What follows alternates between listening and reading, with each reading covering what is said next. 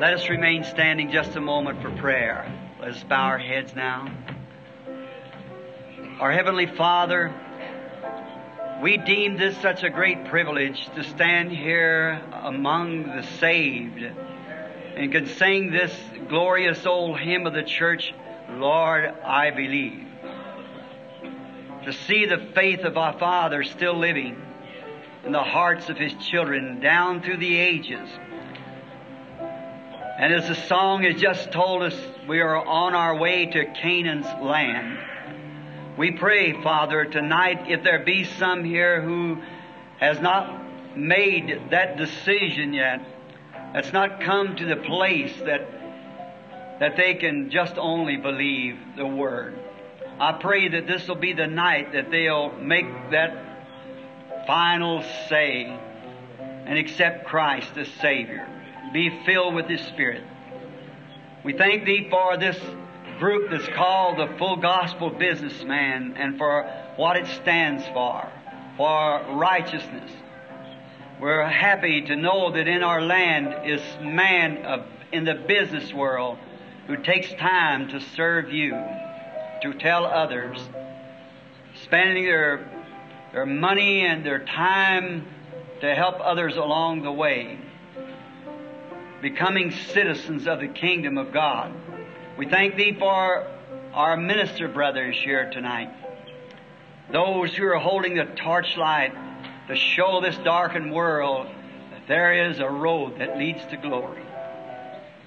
Forever member of the Church of the Living God, and for those who have come in, Lord, newcomers, we pray now that as we endeavor to open the Word, that You will divide it to the people as we have need of. And when the service is closed tonight and we go home, may there be newborn babes added to the kingdom. Or maybe there's someone here tonight, Lord, who's very sick and needs the touch of the great physician. May they receive it tonight. Grant it, Lord. And we'll humbly give Thee the praise, for we asked it in Jesus' name, Thy Son. Amen. Be seated.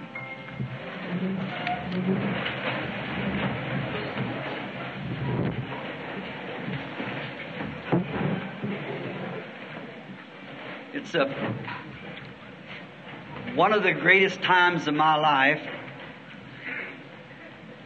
is when I get to stand before people to speak about the joy of my life, Jesus Christ, and what He means to me.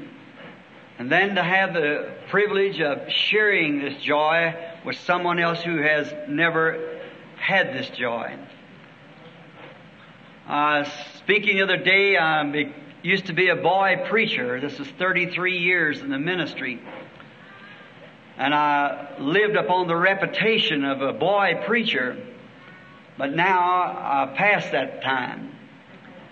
And now I'm becoming the old preacher. But each day as the song said, he grows still sweeter than he was the day before. As I begin to cross over the halfway mark and looking towards the setting of the sun, Christ becomes more to me day by day.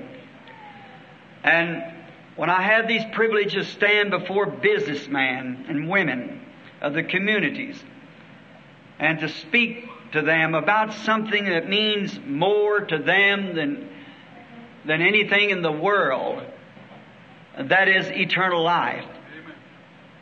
I do not think there's anything any greater than that I could think of than eternal life. When you're young, you begin to think about, as a boy, you're playing tops, and the little girl is cutting paper dolls. After a while, it's your education. Then, or you go to marry the girl with brown eyes or blue, and then the house is to be paid for, the children's to be educated, and where are you at? But I'm so glad that there's something that's real. After this is all over, then you enter in to something that means more than these other things, which they are essential. Certainly they are. To who's going to be the mother of our and father of our children and our homes and so forth and the education of the children. But even that all perishes. It goes, but life, eternal, is the greatest thing I know of. It satisfied me when I was a young boy. It satisfies me now while I'm a middle-aged man. And I'm sure when the curtains are falling around my life, I'll be happy to go meet the one that I've spent my life for.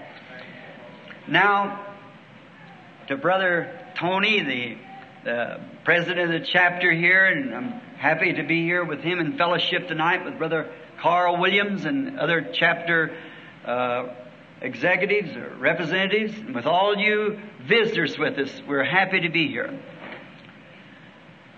One time I was speaking, I believe was at Little Rock, Arkansas, in the Robinson Memorial Auditorium. And there'd been a man healed, had been several years on crutches, sitting on the street selling pencils, and he could all just twist his limbs, was paralyzed and get around. People felt awfully sorry for him. One night he come into the meeting and he got a prayer card and got into the line and was healed. And the next day he had his crutches on his back, walking up and down the street testifying. And I was trying to speak, and after a while he raised up and he said, Brother Branham, he said, I'm kind of at wit's ends. He said, when I heard you speaking, he said, I thought you were a Nazarene. That's what he was. And he said, and then I seen so many Pentecostals around. He said, somebody said you were Pentecostal. And then I heard you say that you were a Baptist, or was ordained in the Baptist church. Said, I get it all mixed up. What are you? I said, oh, that's easy. I'm a Pentecostal Nazarene Baptist. So it's together. When I come among the Pentecostal people a few years ago, which the Lord sent me over when He ordained that I should pray for His sick children. And the own denominational church that I was with at that time didn't believe much on praying for the sick or divine healing. It was foreign to them. They told me I'd become a holy roller. Well, maybe I have become a holy roller. I don't know, but I'm awful happy in whatever I am. And someone said I'd lost my mind. I said, then just leave me alone, because I'm more happier this way than I was the other way. So I just feel good this way. And it's been joy unspeakable.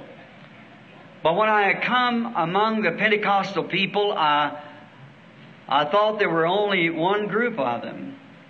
And then come to find out there's just about as many groups cut away in them as there was in the Baptist church that I came from. Then I wouldn't take sides with any groups. I tried to stand between all of them and say, we are brothers. See? And that's been my attitude ever since. To see the great church of the living God united together in faith and prayer and effort. And then when the full gospel businessmen set up their organism, because they are not an organization, they're an organism. And that took in all groups, and it gave me a place. And they took me under their wing, and I'm very grateful for the opportunity to speak for the Christian businessman, because there I can express my belief among all the groups at the same time. And it's been a great thing to me, and I belong to one organization, that's the Full Gospel Businessman. And to do that, there's now in Africa, where we are planning going right away, down in South Africa, where the Lord gave us one of the greatest meetings that I suppose He ever did give us, was down in South Africa, where we saw 30,000 blanket natives receive Christ as Savior in one afternoon service. They registered 30,000. The next morning, while Sidney Smith, the mayor of Durban, called me on the phone, which was at the meeting, we had somewhat around 200,000 at the stadium, or the racetrack. And he said, go to your window and look out the window, and there came 7 van loads, and them great English trucks was practically almost across this room, full of crutches and wheelchairs and things that the people had laid on the day before. And they were walking behind the trucks, singing with their hands in the air the song that you sang a few moments ago, Only Believe, All Things Are Possible. And my heart, I said, Lord, this will be a memorial day to me. And the few days, the day, I was only to be there 3 days, and that's where I'm returning back again now. And there 3 days, and I just don't know what all taken place. That come about by just one miracle the Lord did at the platform. Give a boy that was walking on his hands and feet like a dog, restored him to his right mind, and straightened him up before the people. And the day before, those people had to be fenced off because they were having tribal war. And now they were at peace, walking with their arms around each other, singing, Only Believe, All Things Are Possible. I tell you, the grand old gospel, though in its simplicity, has never lost its power when it preached in the simpleness of the resurrection of Christ. And it grows dearer to me each day. And if you're a businessman here tonight, and you haven't come into any businessman's fellowship, let me recommend this Full Gospel Businessman. You don't have to belong to any church or every church that you're in. It's perfectly all right. It has a title, Full Gospel Businessman, but it don't have to be a full gospel man to do it. Methodist, Baptist, Lutheran, Presbyterians, even Catholic priests, whoever it is. There, I believe Jacob dug a well and the Philistines run him away from it. I believe he called it malice or something. He dug another one and they run him away from that and he called it strife. And they dug the third one. He said there's room for us all. So I think that's what this is. There's room for all of us here. And we'd be glad to have you in this Tucson area here to come in and fellowship with us. And then don't forget the Phoenix meeting. And now I know we're not supposed to give advertisement from the platform here. Of course, we've made that a policy. But being this is all connected with the Full Gospel Businessman, to have prayer for the sick and preaching 4 days prior to the meeting at the Ramada this coming January the 19th to the 23rd. 4 days. I'll begin on the 19th. Is that right? I begin on the 19th. And then I have 4 days meeting. And to you Tucson people, next Sunday night I'm praying for the sick over at the Assemblies of God, Grantway, Brother Arnold Mack's church. If there's someone sick and like to come in, I'll be speaking there, the Lord willing, next Sunday night, praying for the sick. And now, may the blessings of God rest upon you. And if you have your Bible, I would like to get quickly to the Word because I know many of you work tomorrow. And I will speak to you tonight from a scripture that I want to read out of the book of Romans. Romans, the 8th chapter. And we want to begin at the 28th verse and read down the 32nd verse inclusive. Romans 8:28. And we know that all things work together for good to them that love God, to them who are called according to His purpose. For whom He did foreknow, He also did predestinate to be conformed to the image of His Son, that He might be the firstborn among many brethren. Moreover, whom He did predestinate, them He also called. And whom He called, them He also justified. And to whom He justified, them He also glorified. What shall we then say to these things? If God be for us, who can be against us? He that spared not His own Son, but delivered Him up for us all, how shall He not with Him also freely give us all things? May the Lord add His blessings to the reading of His Word. And now, I want to speak on the subject of pardon. The Bible said here tonight that He gave us all things. Well, we certainly could not speak on all things, but we will take one thing that He has given us, and that is pardon. And I think that's a glorious word, to be pardoned. Because we're all guilty of sin. We've all sinned and come short of the glory of God, and God, through His Son, has pardoned us from this guilt of iniquity and sin.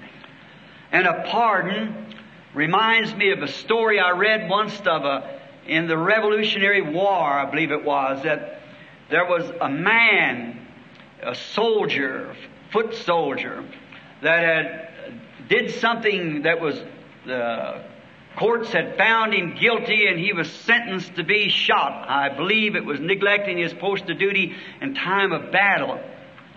And he was going to be killed by a firing squad. And one fellow felt so sorry for this man until he finally made his way to the great President Lincoln. Lincoln, being a Christian gentleman, they said he was riding up in his carriage when the messenger met him, and he fell upon his knees and said, "Mr. Lincoln, President of the United States, kind sir," he said, "I ask mercy for one, knowing that you are a Christian and know that you have tenderness in your heart for the weary."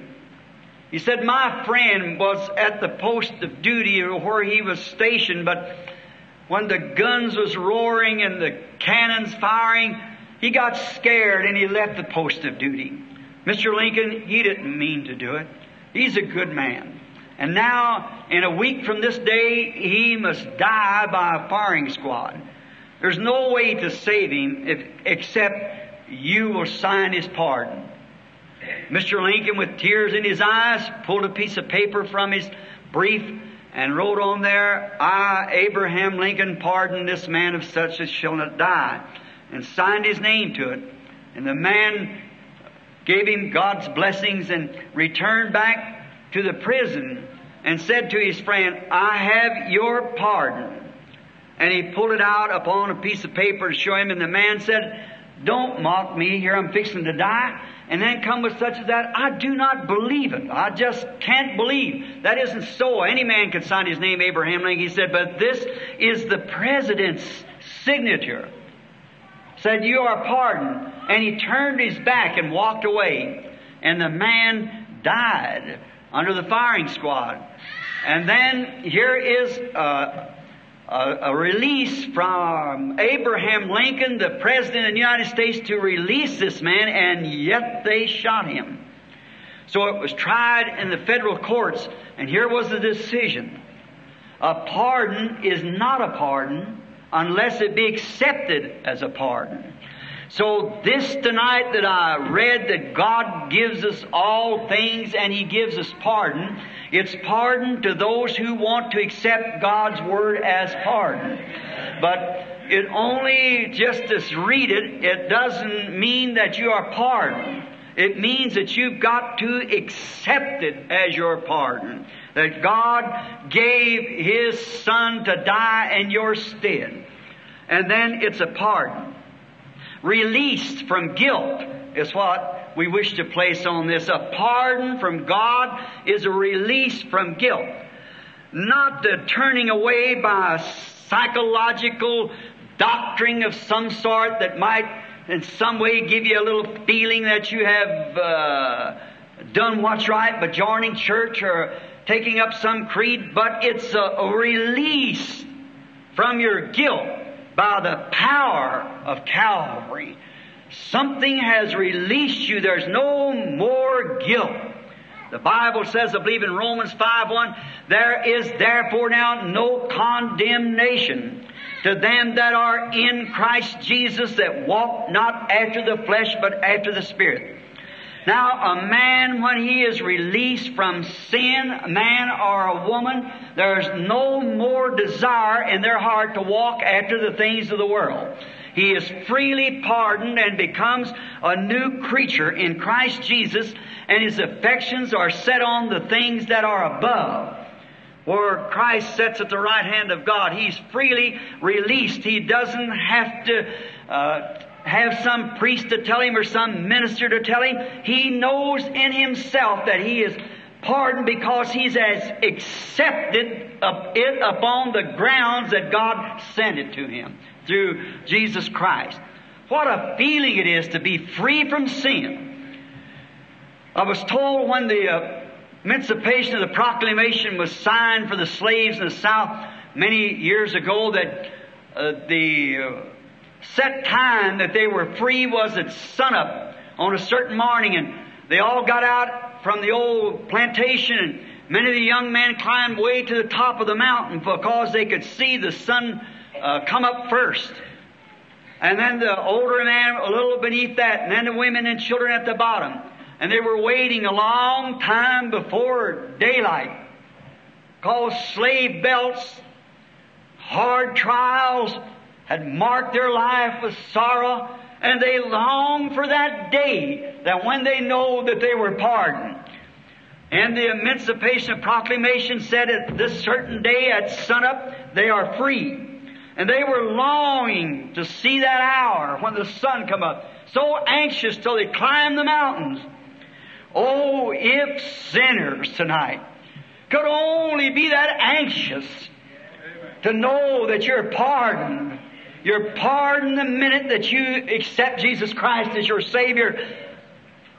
Then you are pardoned.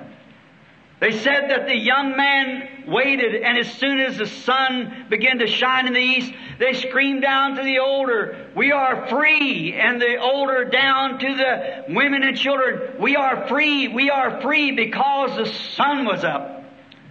Oh, when man has sold out to sin, and when the Son of God came up out of the grave that morning for our justification, I think it ought to be a scream across the nations. We are free from sin and shame. Freely pardoned by the bonds of Calvary. No greater thing could be given to the human race. When man sinned in the Garden of Eden, he crossed a great chasm, separating himself from the Eternal One. Man at that time was eternal with God. He had no sickness, sorrow, or death. Man was not made to die. Hell was not made for man. Hell was created for the devil and his angels, and not for mankind, because they were created on earth to be sons and daughters of God. But when man sinned and stepped across the boundary line between right and wrong, he separated himself from God, leaving himself no way back. He was totally lost. He could not come back because he had sinned. But God, rich in mercy, accepted a substitute, because He had said, "The day you eat thereof, that day you die." God's justice and His holiness requires death, because it's His Word, and He must keep His Word in order to be God. And now the love that He had for the human race, and yet had to see them separated from Him, and the fellowship that He had with His children in the Garden of Eden, and that heartbroken condition that He's had to be in all that time, because His Word said, "The day you eat thereof, that day you die." Then we can rely upon this. Whatever God says is true, it must come to pass. God cannot take His Word back. See? Because He's infinite and He's eternal, and His first decision is all-time decision. He doesn't have to take it back because He learned more about it. He's infinite to begin with. And therefore, when God says anything, it's perfectly that way. It can never be changed because it's the perfect decision. And then the way God acts upon the subjects that accepts His decision, it'll forever act upon every subject that accepts His decision that way. Therefore, if He made a way for a man to be saved, the first way He made has ever remained the same way. And if God promised healing to the sick upon faith to believe it, it ever remains that way. He cannot take it back. He must ever remain the same way. Now, God accepted a substitute for the man in the Garden of Eden, and that was the way of a blood sacrifice. Blood had to pay the price. And it's forever been the same. There has never been any other way or anything else that ever took its place. It was blood, the only way that God receives His children back is by this blood substitute.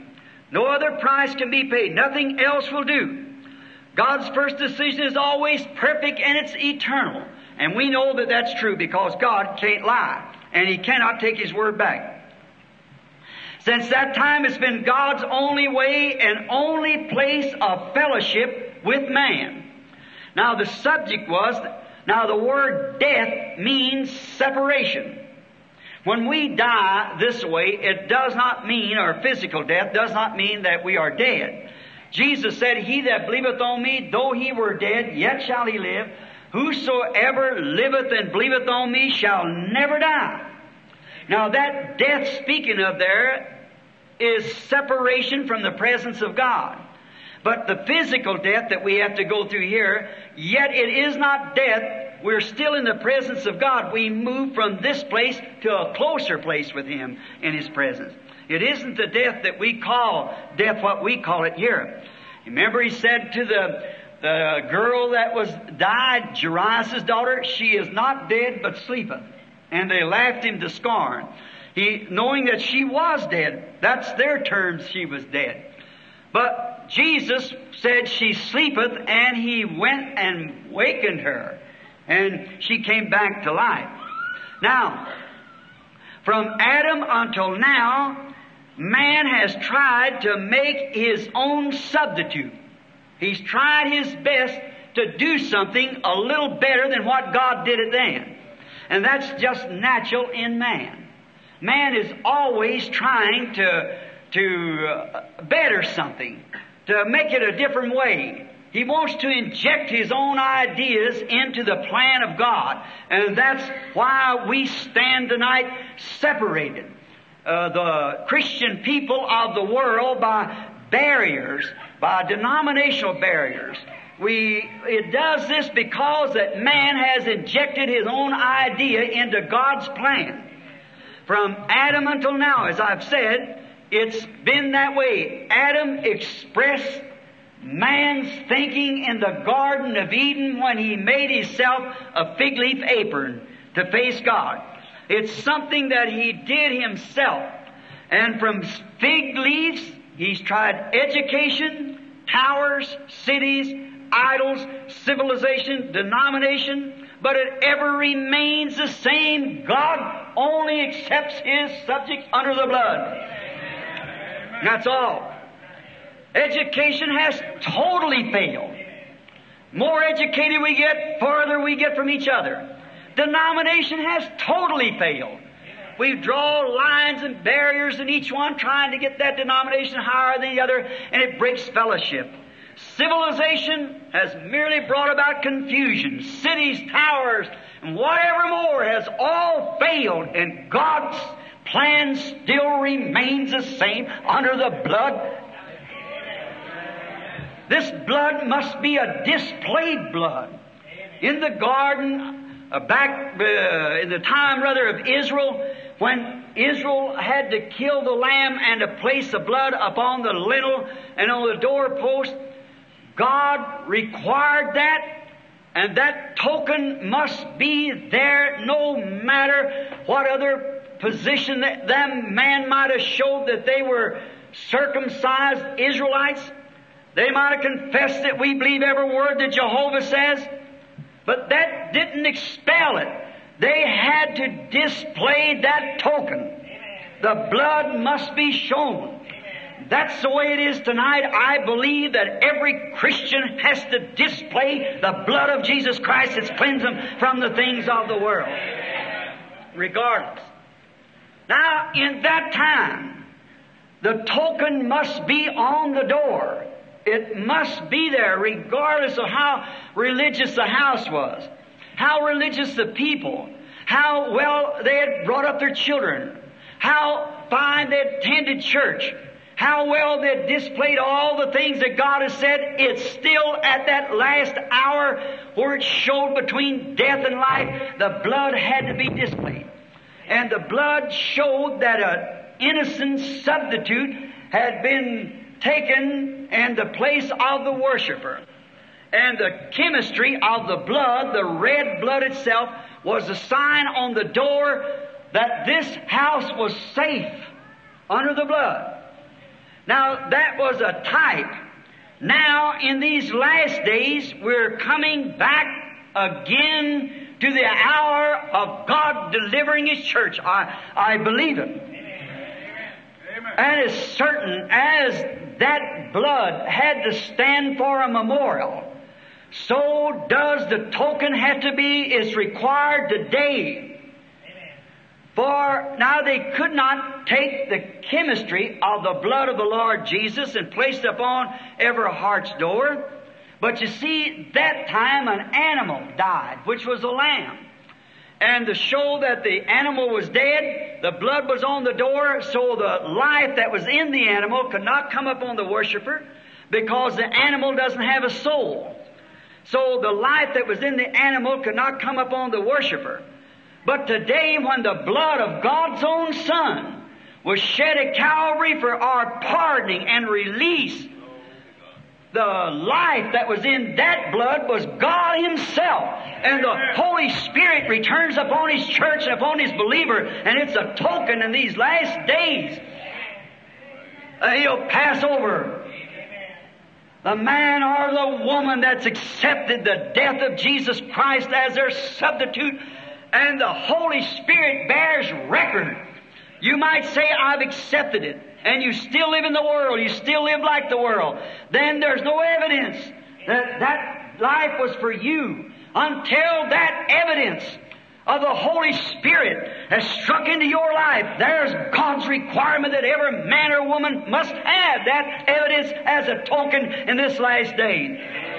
When I see the blood, Jesus said, verily, verily, I say to you, except a man be born again of the water and Spirit, he will in no wise enter into the kingdom. Therefore, it's been God's program all the time. Blood. It was blood in the Old Testament. It was blood in the New Testament. In the Old Testament was the chemistry, which was a type of the life that is to come. It showed that there was a substitute taken. But the worshiper went out with the same guilty conscience that he had when he come in and offered his lamb. But this way, when the worshiper once purged from sin has no more conscience of it, the thing is dead, passed away, and you've changed from death unto life, and you're alive again in Christ Jesus. With eternal life, the Holy Spirit resting within you, bringing forth the life of Jesus Christ again. For the Bible said in Hebrews 13:8, He's the same yesterday, today, and forever.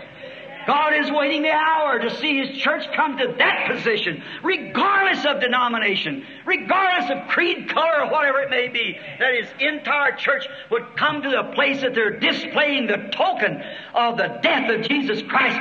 For a little while He said, in the world sees me no more, yet ye shall see me, because I live, you live also. I'll be with you, even in you, to the end of the world. Jesus Christ the same, yesterday, today, and forever. I get among Christians sometime who claim to be sainted men and women of God. They're ashamed of a testimony. They're ashamed to say amen.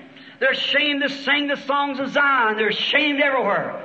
I like to get among people who's not ashamed of the gospel of Jesus Christ, though it seems like heresy, but yet they're not ashamed. Something has happened, and it means more than life to them. It is life.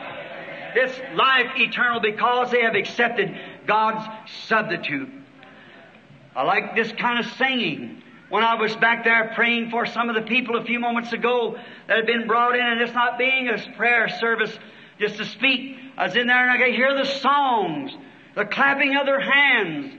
And we wonder, and some of them even, I've seen them run up and down the floor, what they call dancing in the Spirit. At first time, I was a critic of that. when I seen the Pentecostal people dancing in the Spirit. And I thought, what is this? It must be a bunch of nonsense. Then I got to reading the Bible, and I found out that when dancing in the Spirit, the devil copied it and put them out here with rock and roll and stuff, but the real, genuine dance come from God. Exactly. And always a dance was victory. When David slew Goliath, and this little runny-looking boy come dragging ahead of this giant into the city, the people met him dancing. They had the victory. When Moses crossed the Red Sea by the power of God and took the children of Israel on the other side, Miriam picked up a tambourine and all the daughters of Israel, and up and down the bank they went, beating the tambourine and dancing in the Spirit. If that isn't an old-fashioned Pentecostal meeting, I've never seen one in my life. The trouble was with me, I didn't have enough victory. But when you finally get that victory and the token of the blood of Jesus Christ comes upon you, I remember David, the great psalmist of the Bible, when he had done something this great thing, he was given Saul's daughter, and she was kind of a self-styled so-called believer. And the ark had been away from God for a long time, the visible presence of God, the pillar of fire hanging over this ark. The Philistines had come in and took it out under Saul's reign, and one day, when David seen the ark coming back to the house of God, David run out before the ark and he danced before the Lord, singing the praises of God. And Saul's daughter seemed to be very much embarrassed at that man's action. Her husband, her young handsome husband, had cut up and misbehaved himself in her presence, the king's daughter.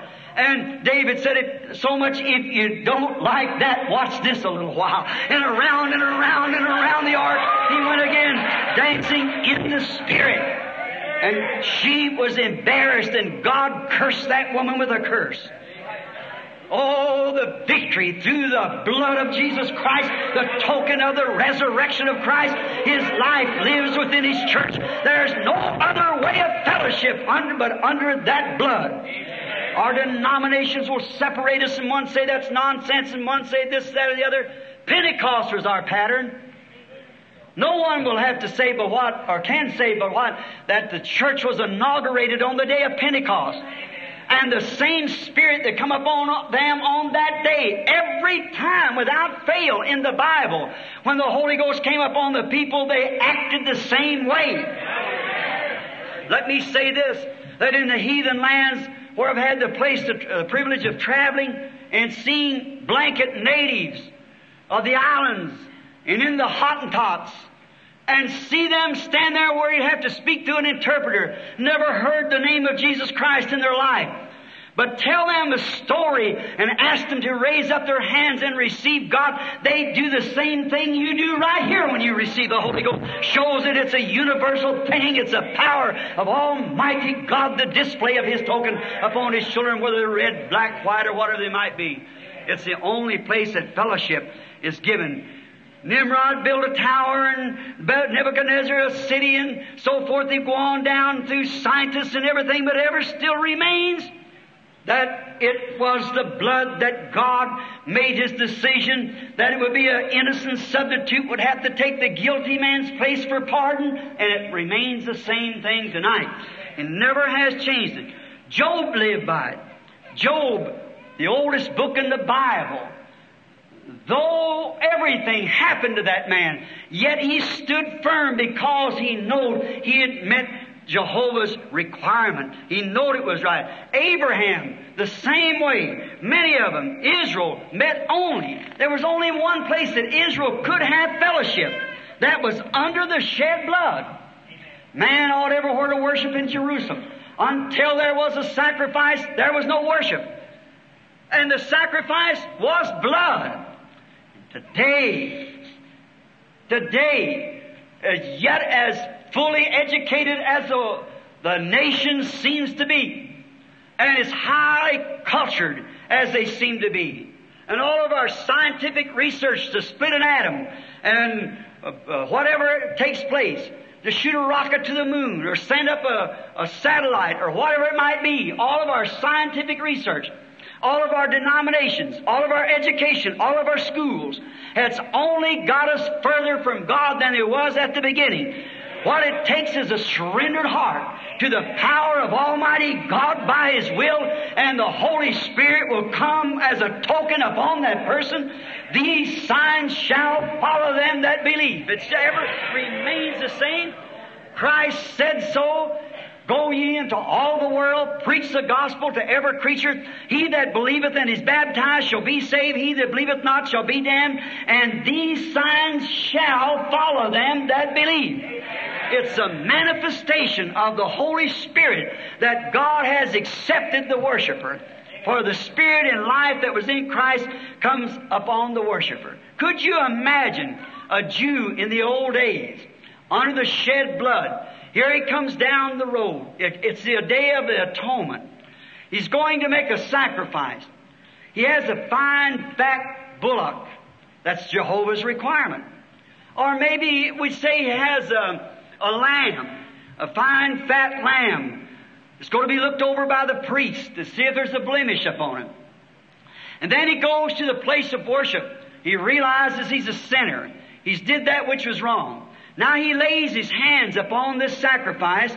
By laying his hands upon the sacrifice, he identifies himself with his sacrifice. And then when his throat is cut or its life is taken, his hands laid upon him, and his life is taken, and he feels the pains as that animal is dying and the blood squirting out upon his hands, he realizes that that animal is taking his place. And there he goes back justified because he's done exactly what Jehovah required him to do. And that's the same thing it is with Christians today. It isn't signing a card that you'll come to Sunday school so many days or so many Sundays in the year. It isn't taking a pledge that you won't drink no more for 6 months. It isn't that. It's laying your hands upon God's provided sacrifice, His pardon, the head of Jesus Christ, and feeling the terrors of the flesh at Calvary, and then identifying yourself with Him in baptism. That as He died and rose again, so are you buried in His name to rise to newness of life, to walk as a new creature in Christ. When you do that with sincerity, done this Jehovah's bidding, and so he feels justified. Now, the Jew could be justified because he did what Jehovah bid him to do. Finally, that was right. Jehovah did that, and that was what He required. But finally, that became a family tradition. It come Atonement Day, and maybe the Jews have been doing what was wrong. He'd say, well, I believe it's Atonement Day. I better take my lamb down. See, it become a family tradition. They didn't go with it with sincerity. They just did it because the families had done it. That's just the thing we should do. All the families do it, so we should do it too. And that's just exactly where our Christianity's got. That's just exactly where our Pentecostal movements are coming to. It's a family tradition. See, we don't identify ourselves with our sacrifice, that we are dead with our sacrifice. We say, oh, we're Christians because I went and joined the church. Joining a church is fine. But until you are identified, till you lay your hands upon Him and you and He become one, until the Spirit of Christ becomes in you and you in Christ, until you become a son and daughter of God, there don't seem to be the sincerity that they ought to have. It becomes a ritual. Just the same as it is now. It's a ritual for people to become a Christian. Here some time ago, I asked a young lady in the prayer line, are you a Christian? She said, well, I'm an American, I'll give you to understand. Now, like that had anything to do with it. An American, it's great to be an American, but that don't mean you're a Christian. You've got to be born again. Another woman I asked, how are you a Christian? Why, she was so put out, she said, I'll give you to understand I burn a candle every night. Like that had anything to do with it. You've got to be identified with Christ and His life living in you. That's when you're identified with Christ, and when Christ lives in you. It isn't a ritual. It isn't belonging to church. That's all good. But you see, the real sincerity, when we come to the healing services, if you'll notice on the discernment in the line, it's constantly tell people to repent. See, there you go to our prayers has become a tradition. We kneel down at night and say, Lord, bless so-and-so and bless so-and-so and do this and help John do all this. You make God a mascot, or you make Him some kind of an errand boy. God, you do this and you do this and you do this. That's not the way Jesus told us to pray. He said to pray like this: Our Father who art in heaven, hallowed be thy name. Thy kingdom come, thine will be done on earth as it is in heaven. But we try to order God what to do for us. And that's the reason the church is cooling off. That's why the great revival has just struck the land, has put millions into the church. They have got to a place that they're using these experiences and so forth as a tradition, instead of being godly sorrowful and letting the Holy Spirit do the work of His office within you and creating in you a new life and making you so hungry to go to church that you can't stay away from church. And that's what it is. Not to sign tickets and join and have so forth. It's to have the life of Christ in you that He just longs to go. There's something within you pushing you. As I was saying to a young man yesterday in a talk, a little interview, I said I used to pass by a little spring when I was a game warden in Indiana. And it was always the happiest spring I ever seen in my life. Great springs in Indiana. They bubble up with that fine cold water of limestone water. And one day I sat down by the spring to talk to it, just like I guess that Moses would have sat to the burning bush to speak with it. And I said, little spring, what makes you so happy that you're bubbling all the time? If I come here in the wintertime, you're bubbling. If I come spring, autumn, summer, whenever it is, you're bubbling. Is it because that maybe perhaps you're so happy that the rabbits come and drink out of you? Well, now, if he could talk, he'd say, no, that's not it. I'd say, well, maybe because deers come by and drink out of you. He'd say, no, that's not it. I'd say, no, well, maybe it's because I come by once in a while and drink from you. No, that's not it. I'm glad that they all come and drink, but that's not the reason that I'm bubbling all the time. Well, what makes you bubble like that? What makes you so happy, always gushing up? If he could talk, he'd say, it's not me, it's something behind me pushing me. That's the way it is with a Christian experience. It isn't something that you're trying to work up, it's something behind working in you. It's eternal life that's moving up, gushing up, as he told the woman at the well, it'll be wells of water springing up into eternal life. It's something within the worshiper when he's been identified with Christ because he knows that he is alive. But we don't want it to become a tradition. When Israel got to a place that they made the commandments of God with their sacrifices a tradition, it was then that the mighty prophet Isaiah was sent by God to them. With thus saith the Lord. Somewhere, somehow, God always can put His hand on a man that's not afraid to strip down the thing. That's somewhere, someplace. Isaiah rose up. If you read Isaiah 1, I got written here. Isaiah told him, said, your sacrifices that Jehovah required has become a stink in my nose.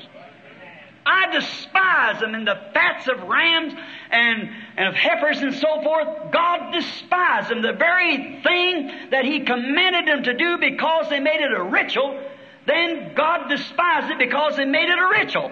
And we can make the Word of God the same thing. Amen. Right? When we come to it as a tradition, as a ritual, we must come to it knowing it's so. Thus saith the Lord. If God promised it, God will stand by His promise. He's bigger than His promise. He's always been. He's able, as Abraham said, to perform that which He had promised to do. He's always able to do that, to keep His word. Now, Isaiah told them, said all these things that they had been doing. They had done it without sincerity.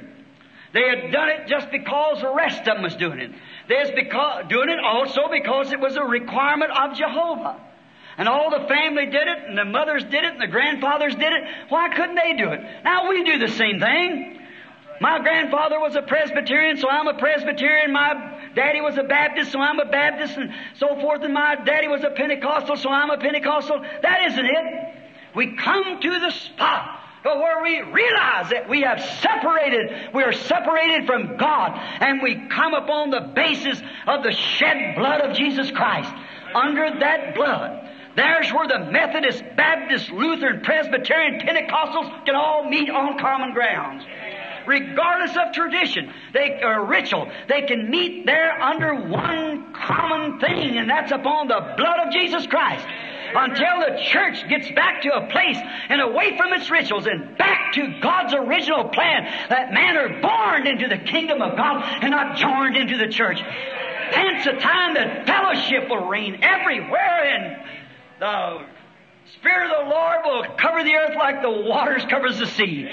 When it comes to a place that man can forget their differences and come together in fellowship under the blood. We cannot all come under the Baptist tradition or the Presbyterian tradition, under the Methodist tradition, under the Pentecostal tradition, but we all can meet and fellowship under the blood of Jesus Christ because it's God's original plan.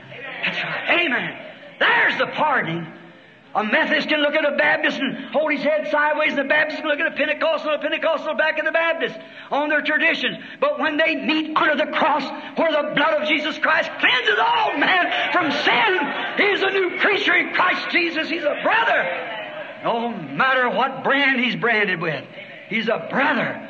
Because that's one ground that we can all meet on. It's God's way of doing it. These other things are man-made creeds injected into this. But God's original plan for pardoning is under the blood of Jesus Christ. That's God's plan of doing it. Yes, traditions in them days. The great prophet cried out, and he said, your traditions are powerless. They stink before me. Have no faith in them. The people was offering these offerings without even having faith in what they're doing. Now, let's just ask ourselves the question. Isn't that something like today? As bad as we hate to say it, we've got to face back somewhere. There's something wrong somewhere. Why, this church ought to be 1,000,000 miles up the road to where it is now. Jesus is waiting on His church to get ready.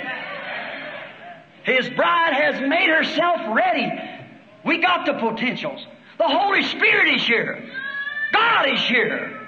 The power to heal the sick. The power to do all the things that Christ did. Well, I've seen it demonstrated myself by the Holy Spirit. So the potentials are here. What God's waiting for us to get away from is our traditions and come back under the blood of His Son, Jesus Christ, and become the church of the living God. Methodist, Baptist, Lutheran, Presbyterian, whatever more. Whosoever will may come and take of the waters of life freely. I believe that with all that's in me. God has sent down the Holy Spirit to do that. But we with our rituals, without sincerity, we going is because it's our tradition and because it's a ritual. We go without sincerity, without really sorrowfulness of sin. I noticed the other night in that great famous meeting of one of our great renowned brothers in California. And I noticed that meeting as those people come down, young teenage children. I admire the brother for his great stand. Anybody would. If your physicians see what place he's taken in the last days, you will too. And as I noticed those people coming down to the altar to make a decision, girls chewing gum, boys punching one another, people laughing. That isn't the way to come godly sorrowful. You must come under conviction. God send us an old-fashioned Pentecostal Holy Ghost revival that'll bring sin to the root and bring conviction to men and women. Not to say I'll go back to the church and I'll renew my fellowship, I'll sign a card. That's all right. But you can join the Masons, Odd Fellows, and anything, you get the same results. But when you come under God's pardoning atonement of the blood of Jesus Christ, there's got to be a sincerity set in there. God requires sincerity. If it cost Him such a price to give His only begotten Son, how are we going to get by under a little laughing affair and come join church and make a decision card and take it into the church and whatever it might be? That's not God's requirement. He that goeth forth sowing in tears will doubtless return again rejoicing, bringing with him precious sheaves. We need a sheaf-bringing people. I heard the great evangelist say one time when I was attending one of his breakfasts, picked up the Bible and I always admired him. He said, here is the standard. That's what God requires. He said, I'll go into a city. I'll have a revival. Said, I'll have 20 or 30,000 and make the decision. I come back in about 4 or 5 years, or maybe 2 years, and said, I can't find 15 or 20. Said, St. Paul went into a city and he made one convert. He come back in another year, he had 30 or 40 from that one. Then he said it's the lazy preachers that sit with their feet up on the desk and don't go out to see the people. I admire his courage for bawling out his brethren and things upon his conviction. But I'd like to ask him this question. What preacher told that one back there under Paul when there was no churches for him to go to? What was it? Paul taking him from a tradition or signing a card into the baptism of the Holy Ghost when his soul was on fire for God. He had to testify and say things. His whole soul was burning with a flame of fire that God had put in there. What we need tonight is a sign that a man or woman is saved. Watch them go after other souls as quick as they can. He said one time that a bartender, a little boy come in and said, Mr. Bartender? He said, yes, Sonny. He said, your sign is down. He said, well, thank you, Sonny. So he walked outside and the little boy stood with his hands behind him. And the bartender looked up and there was a great bar room on a big brass plate advertised. He took his apron and polished it. Said, Sonny, you're mistaken. My sign's up. He said, no, sir. Said, it isn't. Said, I mean your best sign. He said, that's the best sign I got. He said, oh no, look laying there and there laid a drunk in the gutter. That was the best sign he had. Yes, sir. When he seen a man under the influence of what he was selling on the inside. And when we see a man under the influence of the Holy Spirit until his life's a burning with old-fashioned Pentecostal fire, that's the best sign God ever had, that man is saved. Yes, sir. It's the best sign. Now, how will that come about? Not by joining church, but by accepting His pardon through Jesus Christ. Your innocent substitute. No sincerity. No real sorrow for sin. He said He's hide His face from their rituals. Their prayers were powerless. They prayed, oh sure. They went up there and said their prayers. They offered their sacrifice. It become a form.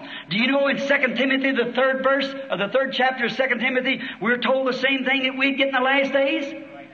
The Bible said here in the last days, know this that the time would come when men would be heady, high-minded, lovers of pleasure more than lovers of God, truce breakers, false accusers, incontinent, and despisers of those that are good, having a form of godliness, but denying the power thereof.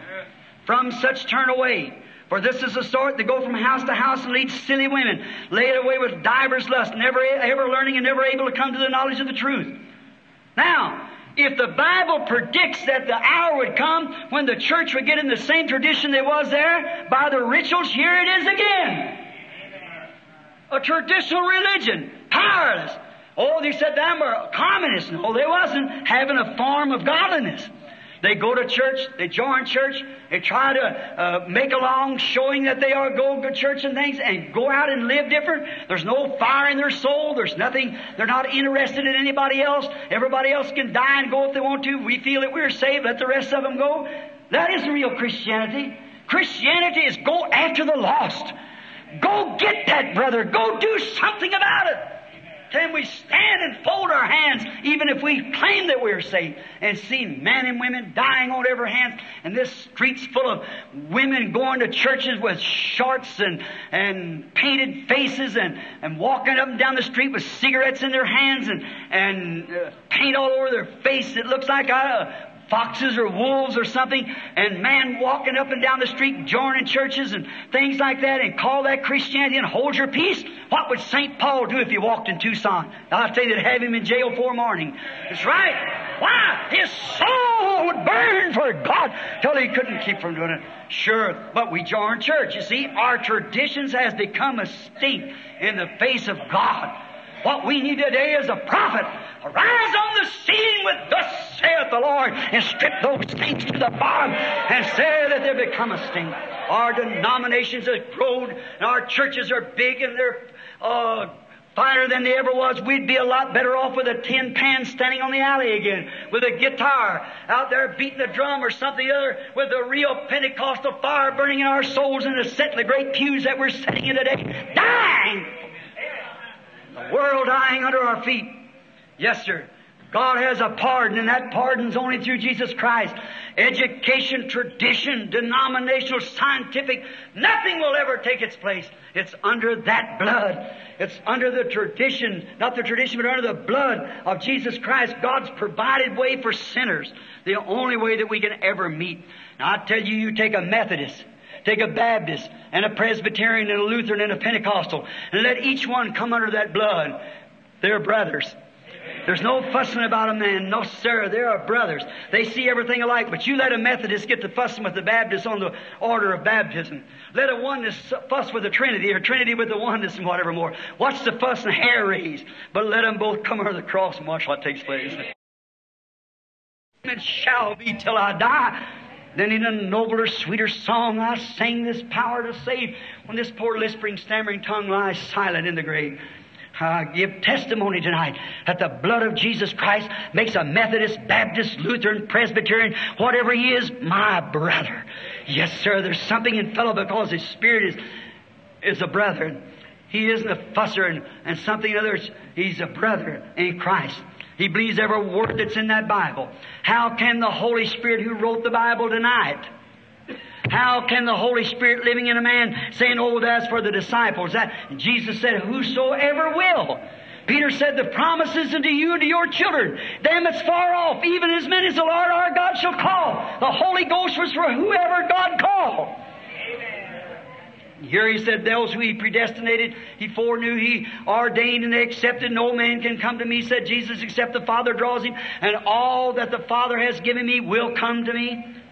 Do we come in a worked up emotion? Do we come to join the church? Do we come because we don't want to go to hell? Or do we come because we love God that gave His only begotten Son, that whosoever believeth in Him shall have everlasting life? Do we come because it's a love sacrifice that God gave to us that we might display it? God hates a powerless religion. Their religion has no power. So what must He do to this day? He hates every time in the Bible that God ever, outside, this side the Bible, every time there ever come a reformation or a revival, it was backed with great signs and powers. Amen. When Luther came forth, when Wesley came forth, when all the reformers, Sankey, Finney, Knox, Calvin, whoever, where there was power demonstrated. Where God is, He's supernatural. Where God displays Himself, there's got to be supernatural. Look at the Pharisees in that day who came to Jesus. And they talk about meekness and sweetness. Who was any sweeter than the old priest? Who was any greater than their priest? He comes to you when you're born. If there's a fuss in the neighborhood, He comes and settles it. And He's always a peacemaker. He's a loving man. You know He is. When you're in trouble, you can go to Him. He helps you. What about a nice man? Then speaking of this Jesus of Nazareth, this priest, we know who his father was, his father's father, his father's father. We got a school here that identifies him. Who is this Jesus of Nazareth? What school did he come from? What organization does he belong to? What does he do but always fussing? What does he say about that gentle old priest of yours? He's of the devil, Jesus said. The devil is your father, and his works you'll do. Could you imagine? He went up in the temple, looked up on the people with anger, kicked over the sacrifices that Jehovah required, and screamed out, it's written, my Father's house is made a house of prayer, and you've made it a den to thieves. What would he do today if he come to our modern churches? There'd be some more table moving, there'd be some more pew jumping, or he'd tear it to pieces. Right? It would be the same thing. Don't you see? Jesus is very scriptural. He was the Word. He had not to write anything. He was the Word. He was the living Word. And the people failed to recognize it. And how can a man today, upon the principles of what Jesus promised, these signs to all the world, and this blessing to all the world, and the Holy Ghost to fall, just like it did in the beginning, on whosoever God would call, how can a man call himself a Christian and deny that Word and say the Holy Spirit's in him? Amen. The Holy Spirit will punctuate every word of God with an amen. That's exactly right. Oh, brother, our educational systems has brought us away from it, and our denominations has separated us from one another and from Christ. But what they'll continue to do that, when you take a substitute, any other thing is no more than fig leaves again. God rejects it. But when the church comes under the blood of Jesus Christ with a token of the Holy Spirit upon them, then you're going to see brotherhood again. You're going to see a church full of power. You're going to see God hates a powerless religion. It's got to be power. Certainly it's a power to save a man from sin. It's a power that can do signs and wonders and miracles as Jesus Christ promised. If they zeroed in on the Word of God back there and believed it and it hit the target, you zero the same way on the Word of God and it'll hit the target again.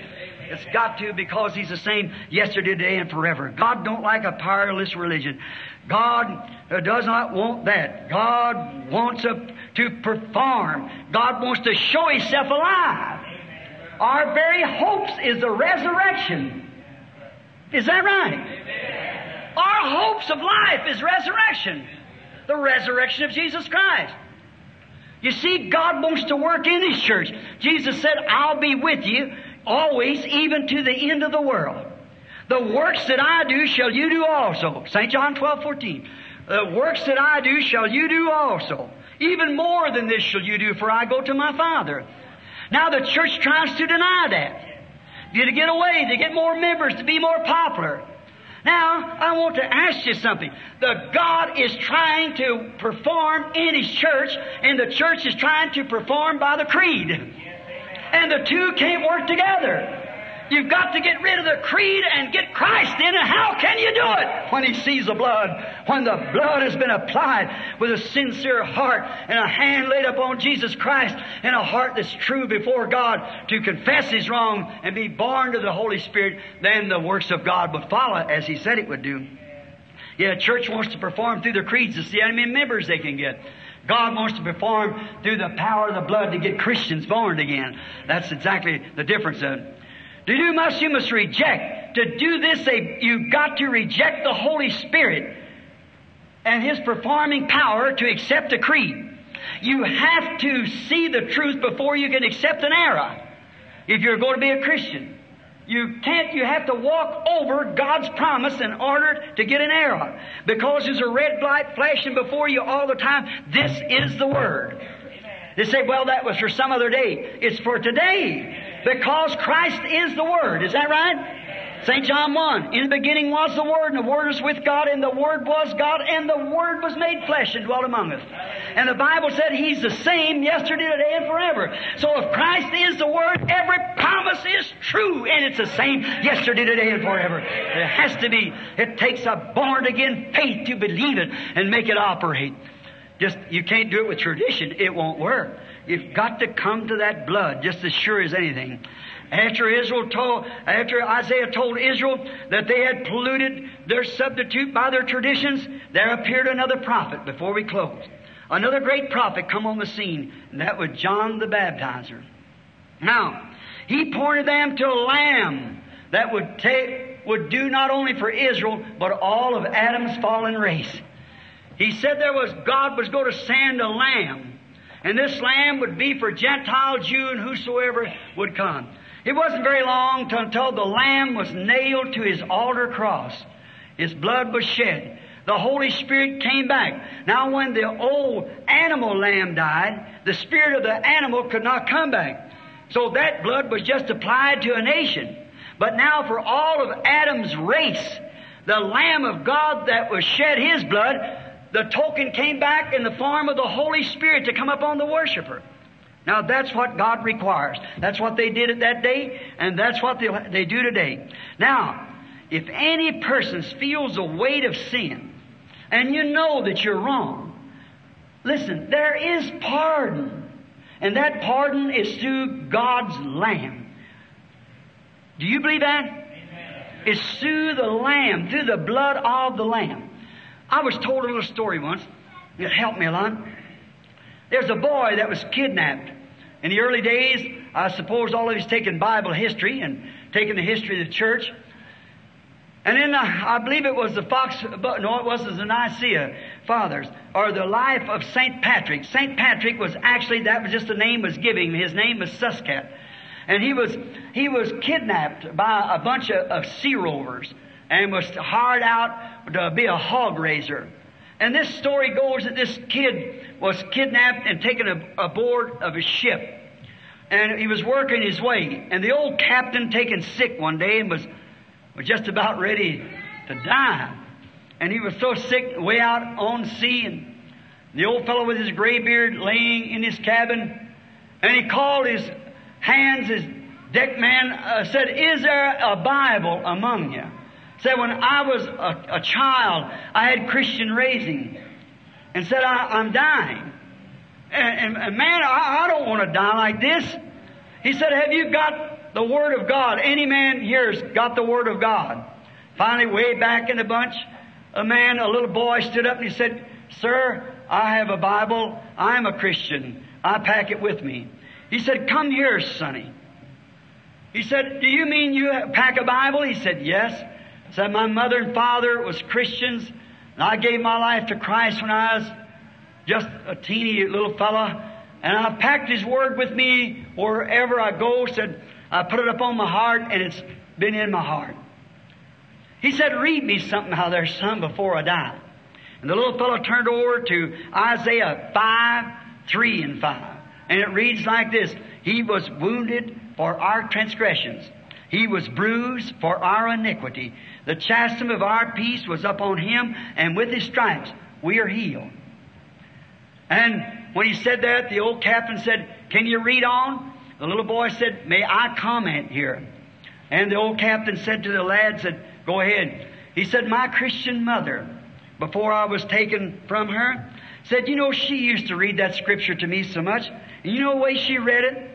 And the old captain said, "No, son, I like to hear the way your Christian mother read it." He said, "Here's the way she read it. He was wounded for Willie Pruitt's transgressions. He was bruised for Willie Pruitt's iniquity. The chastisement of Willie Pruitt's was up on Him, and with His stripes, Willie Pruitt was healed." The old captain said, "I like that. I like that." Said, "Oh, if my name could only be read in there." He said, "You think you could do it, son?" He said, "I'll try it." He said, "He was wounded for John Court's transgressions. He was bruised for John Court's iniquity. The chastisement of John Court's peace was upon Him, and with His stripes, John Court was healed." With tears running down his beard, he said, "Fetch me my clothes. Jesus Christ has healed me. I give my life to Him." See? Oh, friend, if you can only read your name in there. Oh, if I can read my name. He was wounded for William Branham's transgressions. He was bruised, not the church, not creed, but He was bruised for my iniquity. The chastisement of my peace was upon Him, and with His stripes, William Branham was healed. Oh, if we can just read our name into Scripture and really mean it, it's that what does it. Read our name into it. Makes a receiving, pardoning, for when we realize that He was wounded for our transgression. He was bruised for our iniquity. Another thing we find out in Hebrews 9:11, that pardoning produces purity. The worshiper having no more conscience of sin and has cleansed himself from dead traditions. When we really come under the blood, we are cleansed from dead traditions. The Scripture says so. Hebrews 9. Watch. Cleanse your conscience from dead traditions. Then, if you do that, forget that you are a Baptist. Forget you are a Methodist. Forget you are a Pentecostal. Whatever you are. And forget those dead traditions. And come to the blood. Come to that. Read your name in that. And then do this. Then come to the communion table. Then come and find out who's right and wrong. Whether it's going to be a closed communion or not. See if you can shut your brother out. You can't do it. You just can't do it. There's something in you won't let you do it. There's just something, you see. Your name is read among those. And you can't do it. It purifies you. It cleanses you. Remembering Him as we kneel at the cross. Let him be a Catholic priest, Presbyterian, whatever he may be. Let that man come as he reads his name in there. He was wounded for this priest's transgressions. He was wounded for this Methodist, this Baptist, this Pentecostal, we're wounded for our transgressions. My name, your name, whatever you are. Then let us believe that. Not what the creed says, what the Word says. Then let us kneel down to the cross together. We're brothers. Oh yes, the traditions, we cleanse ourselves then from all dead traditions. They could be 40 state presbyters, there could be 40 high priests, there could be cardinals and bishops and popes and everything else. Holler, get up from there! Don't pollute yourself! But you got your arms around your brother. There's something real. You've got pardon under the same atonement that he's pardoned by. Your brothers. It sticks closer than a brother. It's something about it that draws you so close to God. And when you draw close to God, you draw close to each other. How can you hate your brother who you do see or despise him and say you love God who you have not seen? You become a liar and the truth's not in you. But when we come to a place where the blood of Jesus Christ cleanses us from all sin, then we are brothers. Then there's no difference in us. Our little old brands that we attacked on us don't mean a thing. I remember there, I passed the gate the other day and was referring to one of the brothers sitting here where he used to herd cattle. And coming through there, the ranger would mark those cattle as he went through in the spring roundup. And he watched, they had all kinds of brands on them, but he never noticed the brand. He watched for the blood tag. And it had to be a thoroughbred Hereford, or it couldn't go on the Repertoire Forest for the Hereford Association graze there. It had to be a thoroughbred Hereford. I think that's the way it'll be at the end time. He won't say, are you a Methodist? Was you a Baptist? That's the big question today. What are you? Are you a Methodist Baptist? I said, no. Well, what are you? Presbyterian, Lutheran, Nazarene, Pentecostal? No. What are you? A Christian. A Christian. The blood tag. See, under the blood, that means that every brother or sister under that blood is my brother or sister. Very deep sincerity there before Christ. We, the priest, the preacher, what more, lay our hands upon our sacrifice and say we're guilty sinners. We're not worthy of your mercy, O God, but you sent your Son to die in our place and we freely accept it. Oh, we're brothers then. All the old fussing is over. It's all gone. We're sincerely pardoned. You go pardon and cleanse from sin. Cleanse from tradition. Old things has passed away. Old fusses is over. All the Baptists, Methodists, and Presbyterians are all cleansed by the same blood and we become brothers. Traditional fusses is over. Then can fellowship. Here and there only can we fellowship. I've seen Presbyterians stand in these full gospel businessmen's meetings, speaking in tongues and shouting as hard as they could, and some of the most outstanding Presbyterians is in the United States. Jim Brown, how many ever met him? Well, an outstanding Presbyterian. Stand here and dance in the Spirit and speak in tongues and carry on here, and a pastor of one of the most famous Presbyterian churches in the United States. Lutherans, Methodists, all together. What is it? They have come under the blood. There's no tags. There's no denominational barriers. We're one. We are Christians. We have things in common. Yes, here not long ago in closing, there was a man and a woman, husband and wife, was separating. And they tried to make up. They went to a psychiatrist to find out if he could draw their minds together, but he couldn't. They went to everything that they could think of to try to stay together, but they just fussed and continually they were divided and they just couldn't stand each other and couldn't stand in each other's presence and they'd go to fussing. So they decided that they had divorced, so they hired a lawyer to give them a divorce. And he said, well, now before we do it, said we'll sell the place, and said you all better go down and divide the spoils between you before you get the divorce. And the place is sold. So the husband and wife went together. They went to the home, and they went into the living room, and she said, I'm going to take this. And he said, I'm going to take this. And they get fussed.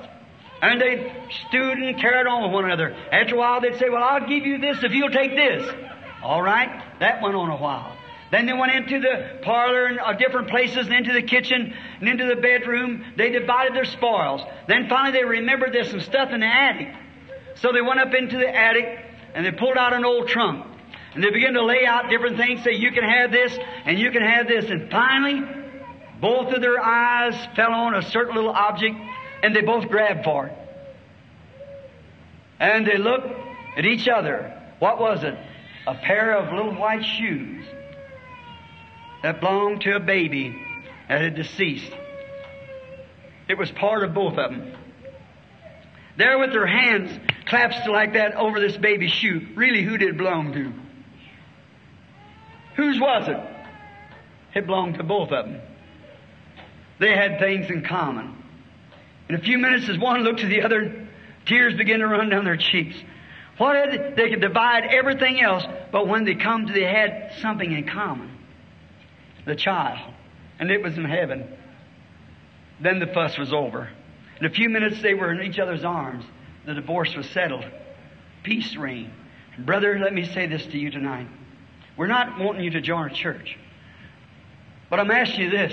There's one thing that we have in common. That's Jesus Christ. He's in common with us. We can't all be Baptists. We can't all be Methodists. We can't all be oneness or threeness or whatever it is. We can't be that. But there's one thing we have in common. That's the pardoning offer of God, His Son, Jesus Christ.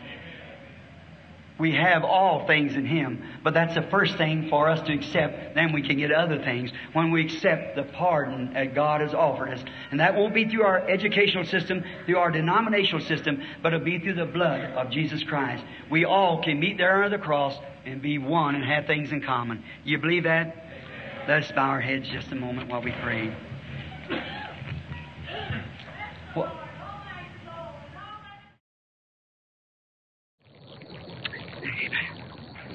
with heads bowed, surely hearts bowed. Let's bow our hearts just a minute now with our heads.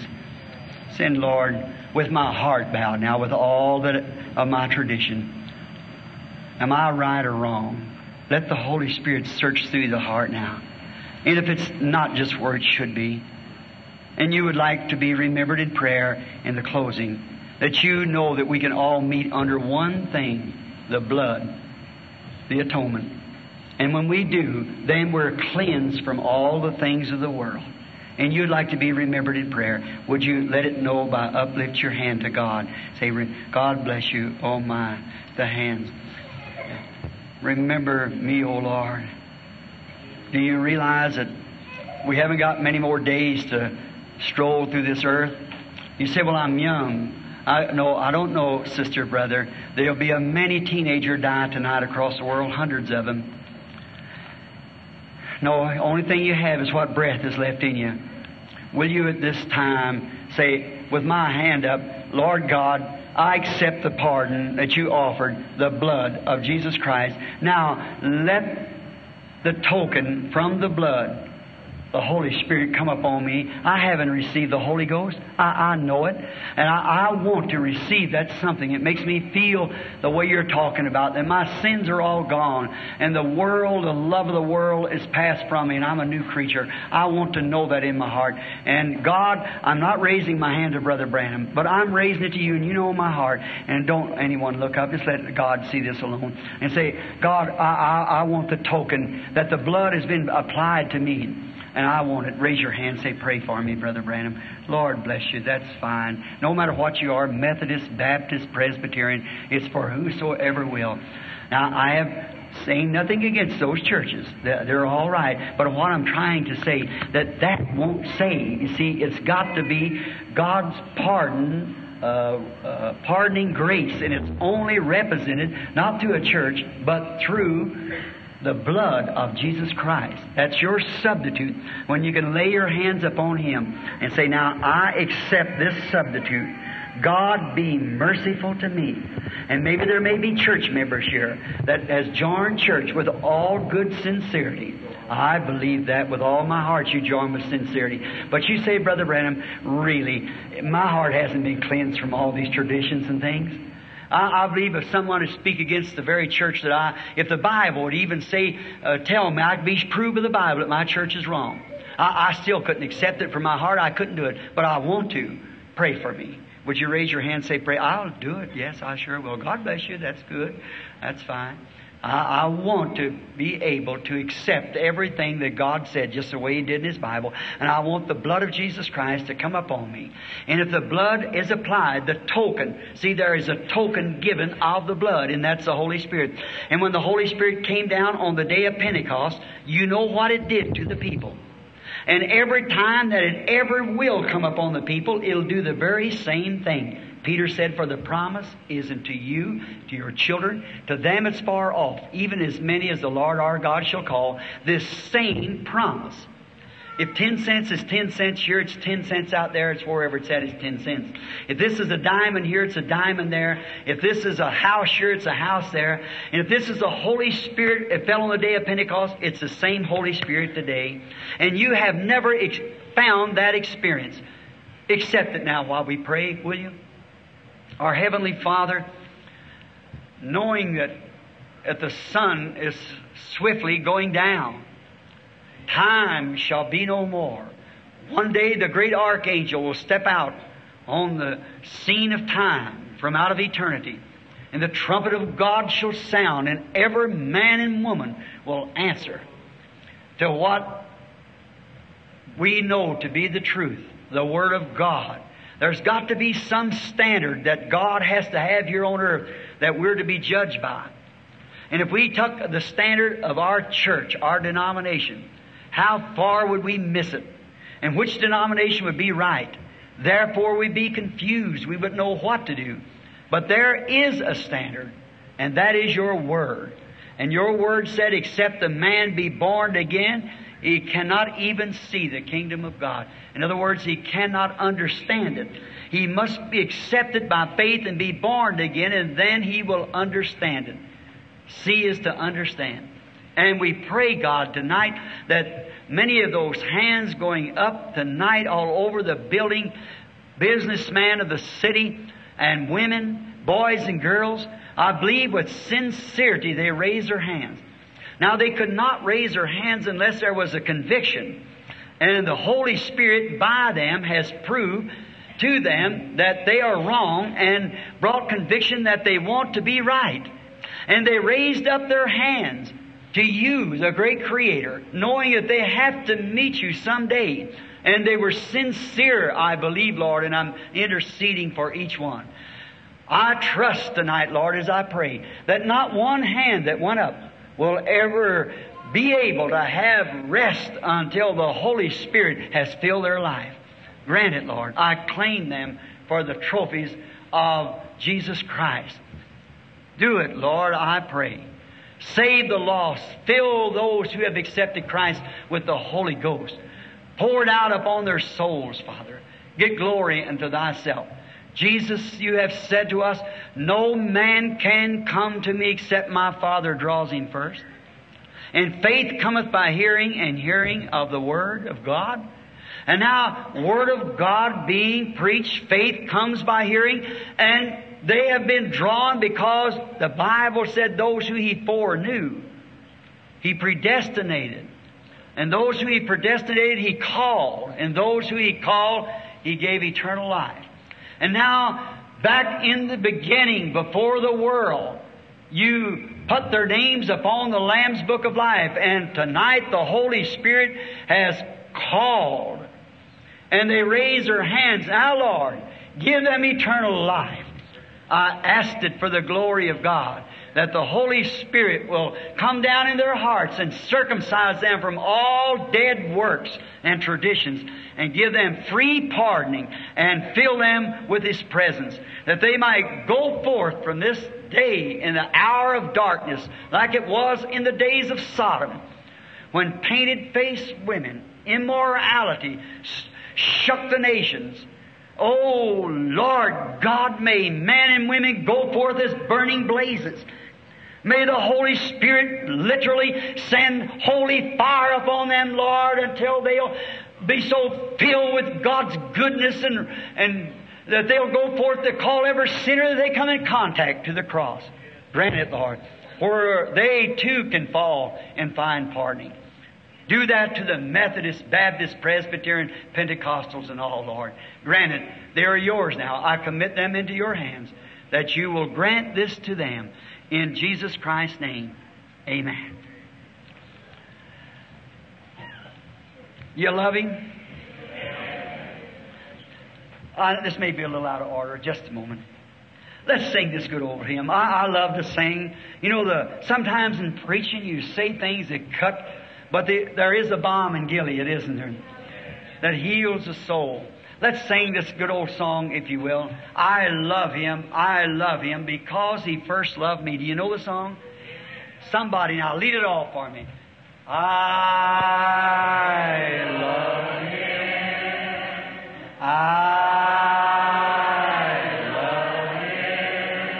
Because He first loved me and purchased my salvation on Calvary Street. Let's hum it.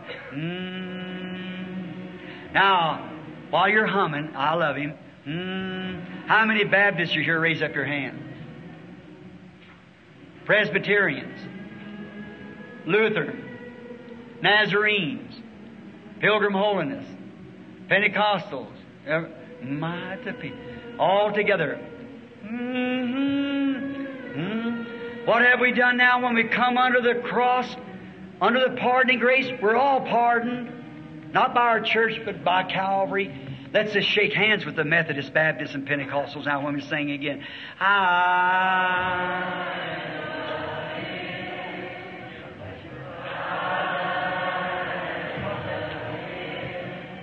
Because He first loved me and purchased my salvation on Calvary. Now, we sing it so each one could hear it. Now let's just bow our heads and raise up our both hands to God. And with all of our heart, if we love Him, let's say so now. I